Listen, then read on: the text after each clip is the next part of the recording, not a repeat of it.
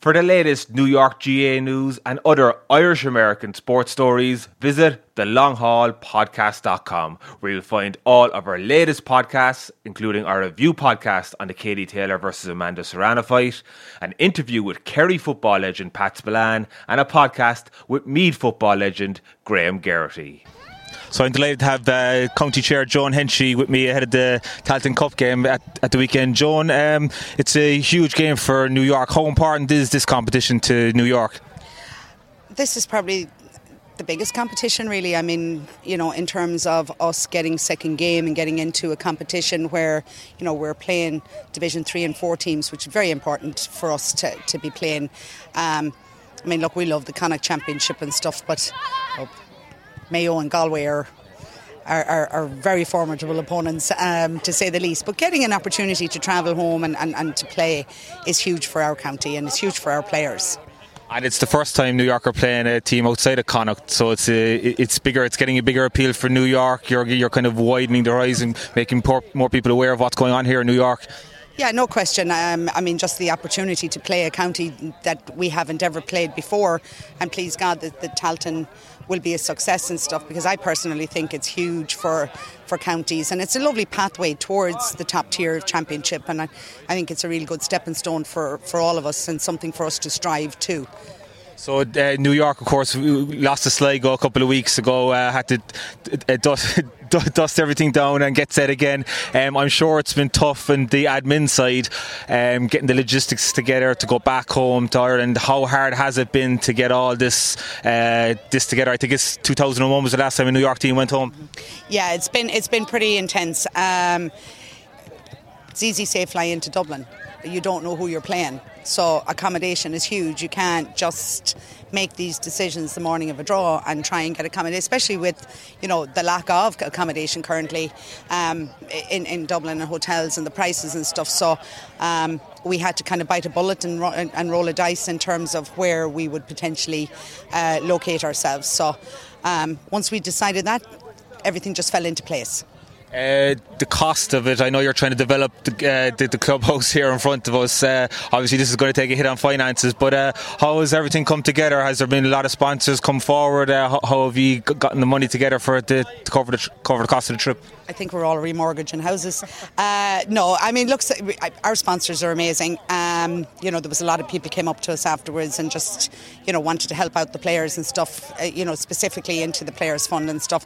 It's very difficult to fund on top of what we're doing currently with the building, because that thing is going to consume quite a lot of finances and resources, and, you know, we really don't have the budget, you know, for any major elaborate expenditures. So, you know, our players are brilliant, and our management team are amazing. You know, there's no crazy demands, there's nothing more than what they need and stuff. So, I mean, we're very blessed on that level. I mean, we've a fantastic setup here. I mean, I can't even begin to thank them for what they do for us.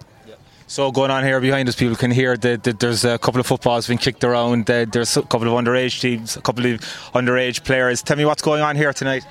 So a little bit of short notice, but we just did, the boys offered to do like a little meet and greet with the minor board, our youth and stuff, and get them down here to get a ball kicked. And as you can see, there's a whole load of footballs here, all being signed by our players, and a little training session with them and a run around, and just predominantly good feel vibe to everything, and to give the lads a really good send-off tomorrow evening.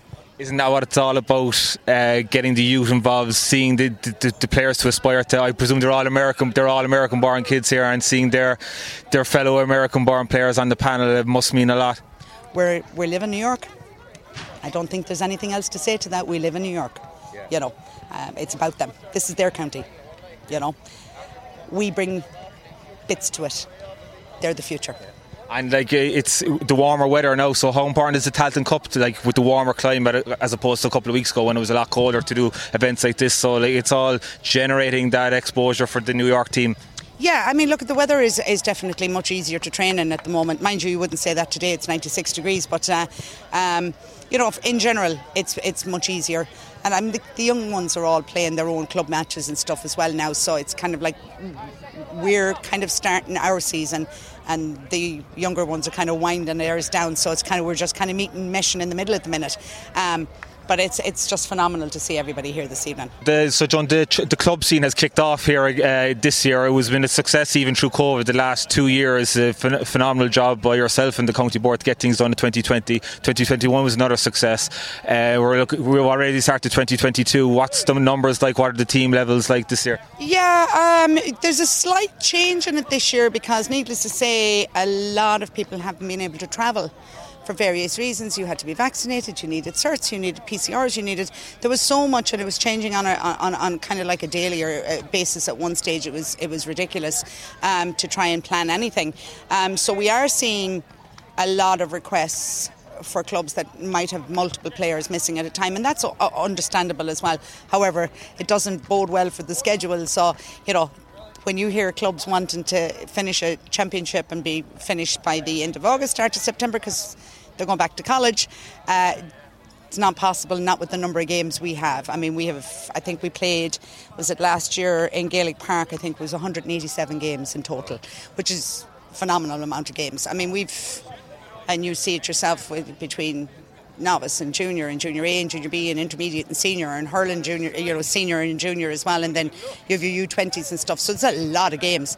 I think we're going to have a lot of scheduling issues this year because, needless to say, our seniors and intermediates are not available to us right now. They come back, God willing, they're going home again for the 19th. We'll definitely mortgaging the houses, remortgaging at that stage, and then you have the juniors travelling for the All Ireland, so that'll interfere with the latter end of the lower tiers of our clubs. So yeah, it's going to be a lot of moving this year. When are the juniors playing? They're playing on the 8th, and if they win, they're playing the final on the 10th. Okay. So that's going to upset the fixture. That is going to take the junior fixtures. Is going to predominantly affect the majority of, and it's an All-American team we're sending home, so there'll be an adverse reaction to Shannon Gales, Rangers, Barnabas, Rockland, and then the other clubs, maybe one or two, but those four in particular will have a chunk of those players. I'm sure it's a headache you're willing to take to get these fellas out into Ireland to play. Like we had the colleges teams a couple of months ago as well. It's great to get games outside of New York. Yeah, it's huge. I mean, look. Logistically, it's not like you can just hop in the car and you're in Dublin in 3 hours or whatever the case is. I mean, there's a lot of work goes into it. But yeah, I mean, we want to be part of, and we're not afraid to be part of it either. So whatever it takes, I mean, it's up to us, Will the split season now at home, how will that affect the summer sanctions here this year? Have you seen any kind of effect, or how will it affect it at all? Okay, so there's a couple of things with it. I mean, look, ultimately it is going to affect the summer sanctions, and I know the clubs are going to be looking for seasons to be finished by the time they have to go home, because their club championship will probably start mid-August. Ours mightn't finish. Unfortunately, that's the dice you're going to roll here. If we've learnt anything the last 2 years, it is the dependency on your home base, working to build that base, keep that base, and it's the young man that's travelling out here that's staying long term. He should be your goal player. Yes, our sanctions bring a ton to this county, don't get me wrong. We love seeing them. They bring a huge enthusiasm. The crowd like it. They bring a real boost of energy into any club, but to rely on it is very silly, really, in my book. I mean, I think we have to be very self-sufficient. It certainly will have an effect. There's no question it will. As the club at home is going to call, they're going to go home, and why wouldn't they? That's their club. Yeah. Tell me, what's the breakdown on how many teams are playing football this year and how many teams are playing hurling? We have 8 hurling between junior and senior, and 38 the football, and then plus 8 hurling, okay. And then U20s. And is the hurling broken down to 4 senior and 4 junior? Yeah, okay. Yeah, pretty much, yeah. And what are we looking at for just to get my holiday sorted for September for the semi-final and the finals? What kind of dates are we looking at for the finals? Christmas. You know what? Again, like everything else, if a club looks for a weekend off or something comes up and you get rainouts and schedule gets interfered with, it pushes everything back. It's very difficult to say. I mean, we'll be doing our best to try and get the intermediate and senior completed end of August, start of September. Will be the goal. Will we get it all?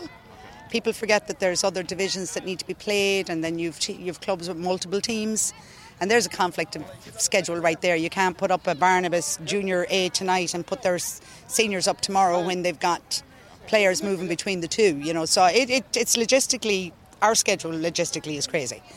No problem. And you'll be back to me shortly about some updates on the clubhouse behind us. Well, I can give you just one small bit. Permits have been approved. Everything is a go. As you can see, new fences gone in. All the surveys had to be redone because the last time all of them were done was 2020. So there's a lot of refiling. You're dealing with the DOB. They're a whole other entity on their own. So we got approved. Our permit was approved on Friday, and we are literally waiting for Slattery Drilling to let us know what day next week his machine can come in to start the load test. So, yeah, finally, it's been a long road. Yeah. We'll do a podcast of going through the planning and stuff. We will. No, we won't. I am very busy until, like I said, see me. Thanks, Joan. For the latest New York GAA news and other Irish-American sports stories, visit thelonghaulpodcast.com, where you'll find all of our latest podcasts, including our review podcast on the Katie Taylor versus Amanda Serrano fight, an interview with Kerry football legend Pat Spillane, and a podcast with Meath football legend Graham Geraghty. And don't forget to follow us on Facebook, Instagram and Twitter at The Long Haul Pod.